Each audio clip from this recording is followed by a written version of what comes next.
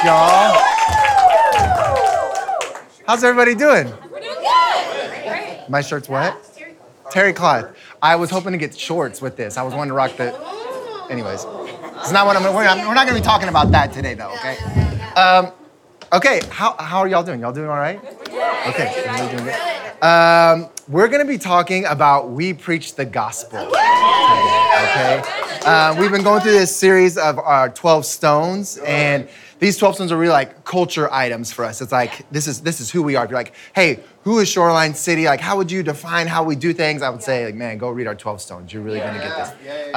This all ultimately comes from God's heart, but it was something that's really been given to our pastors, and I think it does a great job of expressing how our pastors love our church. And so I do want to take a moment to just say thank you to our pastors for being such wonderful examples.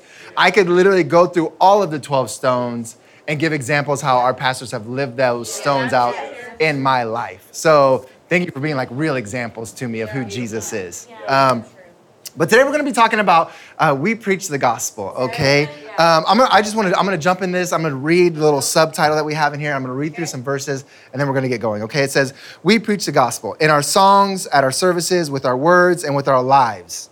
We celebrate and share the death, burial, and resurrection of Jesus Christ in a way people can understand. I'm going to read a handful of verses. We'll go with Romans chapter 10, verse 13 and 14. It says, for everyone who calls on the name of the Lord will be saved. How then can they call on the one they have not believed in? And how can they believe in the one whom they have not heard? And how can they hear without someone preaching to them? 2 Corinthians chapter 3, verse 2. It says, and you yourselves are our letter, written in our hearts, known and read by everyone. Here's another one in 2 Corinthians. It says, we are therefore Christ's ambassador, as though God were making his appeal through us. We implore you on Christ's behalf, be reconciled to God. We preach the gospel. I think maybe the word I would want to focus on, we preach the gospel, would actually be the word we. Because I think so many times whenever you think of like preaching the gospel, you think of like Sunday, or you think of like, the pastor on stage, like preaching the gospel, or you think of that, maybe someone interestingly preaching on the like corner of the road, with like a megaphone, like, I didn't know how else to put that, But it doesn't say like, when it comes to the 12 stones, it doesn't say like pastor preaches the gospel. It says we. And then these verses that I read, the first one, it talks about like, hey, how will they ever know about the Savior unless you like actually explain it to them, right? And then the second one actually goes and says like, hey, you're our letters, okay? This is like the Apostle Paul is writing all these letters to these churches. And the apostle here is saying like, hey, like you're our letter, or you're actually Christ's letter. Like they can see you and read you and know that God is real. And then this last one, in 2 Corinthians, it goes on to say like, hey, like you're actually Christ's ambassadors. My wife, the mother of my child, okay? About to be children, okay? She's from a totally different country, okay? So we dated long distance. Some of you know this, some of you may not know this. If you're listening on Spotify, maybe you don't know this. But like, I would travel, I don't know, is it a different hemisphere? Like halfway across the world to go and see her every 4 months, okay? She lived in Brazil. One of the times that I went to go see her, I think this is like the first or second time, we went to Rio, okay? And so we're like walking around on the beach, and it's like, Rio is one of my favorite places on the planet, okay? And I'm like, man, I'm hungry. And she was like, ooh, I'm hungry too. And it's like 10:30, 11:30, and I'm like, ooh, we're thinking like, is anything gonna be open? I'm like, man, I'm so hungry, but I want a real meal. You know how you're hungry and you're like, I want real food. It's like, I don't want like something, like a snack. Like, I'm like, I don't want a donut. Like, I want a real meal. She was like, I want a real meal too. And I'm like, I knew you're the right one, like. And so anyways, we finally find this restaurant that's open, and we sit down to order. And I was like, yes, this is my moment. I want a cheeseburger and fries. I want a real meal, okay? I'm American. She says, yes, I would like rice and beans and fish. It was at that moment I knew we were very different, okay? Our definition of a real meal was like very, very different. I give this example because I would want to say as followers of Christ, we're very different. Okay? We have this commission that is on us. We have this example given to us. We have freedom that is found in Christ. Like we're actually different than someone who is outside of Christ. We preach the gospel. Sometimes we're using words and sometimes we're using actions and sometimes it may be an Instagram or Facebook or TikTok post, but like our lives are supposed to be to preach the gospel. So I want to go through a couple different areas where I think we can preach the gospel that we may not realize, okay? The first thing I would say is that the gospel is it's good news. Sometimes we can like complicate it and make it weird, but it's to break it down like it's good news. Like Jesus, he died, he was buried, and he resurrected. And that news infiltrates every area of our life. And it's good news because there is now resurrection. But another area that I feel like we preach the gospel would be in the example of Christ and the bride is also an example of our marriages and our relationships. I don't look to Modern Family as my example of what a marriage should look like, or The Simpsons maybe of what a marriage should look like, or I don't know, what's like a cool TV show right now? I'm trying to think. This Is Us. Okay, like I don't look to This Is Us or how my marriage should go. I don't know why I kept thinking of Peaky Blinders. And I was like, are they even married in Peaky Blinders? I don't know. Random, okay.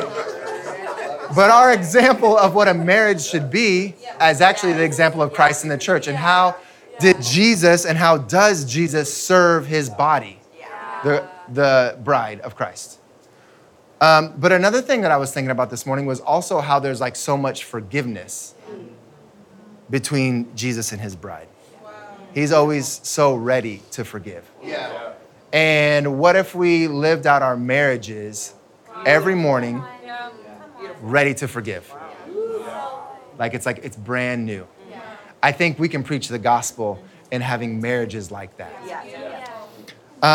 Another one would be how we go through difficulties. Like we preach the gospel. Like our posture in the middle of strife and in the middle of pain, in the middle of mourning. Like we actually have a hope that is Jesus Christ. And the way we go through difficulties, I think actually preaches the gospel. Have y'all ever been through a season? I know I'm speaking to a room full of Christians right now, okay? Online. I don't know if everybody, already believes in Christ or not. I pray you do soon, okay?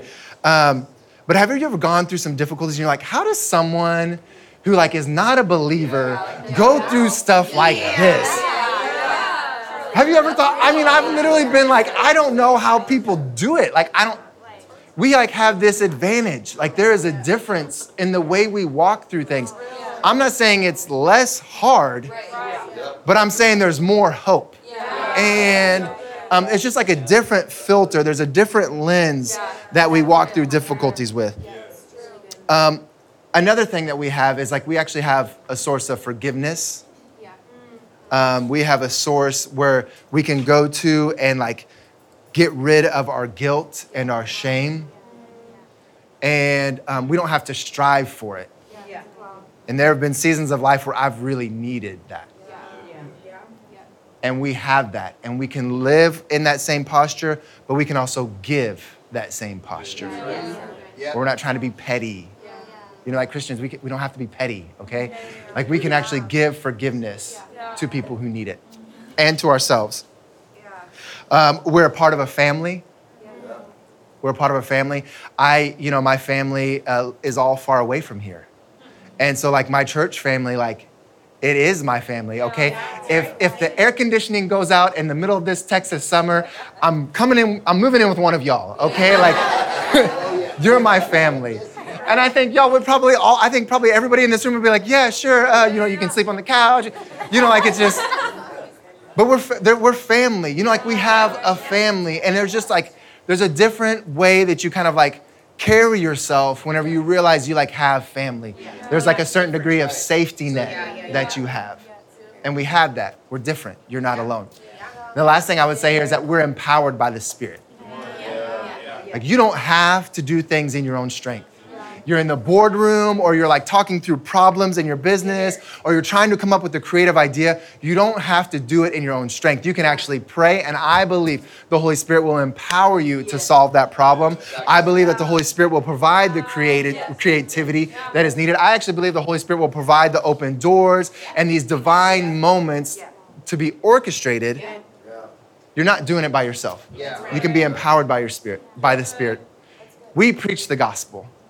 I totally think there are these moments where it's like you can be declaring on the street corner per se, or where like the pastor's preaching from the stage. Like I think there are those moments.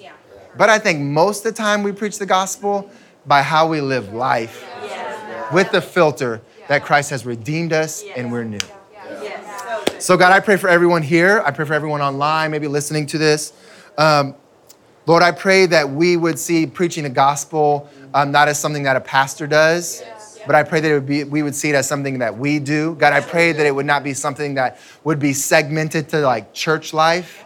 But Father, I pray that it would infiltrate our marriages and our families and the way we raise our children and the way we lead people at our jobs and the way we treat boardrooms and the way we treat people at a checkout line and the way we treat people in traffic. Father, I pray that we would be examples of you, Jesus. I pray that we would preach the gospel. We would show and prove that there is a pathway to forgiveness and hope and restoration. In Jesus' name we pray. Everybody said? Amen. Amen.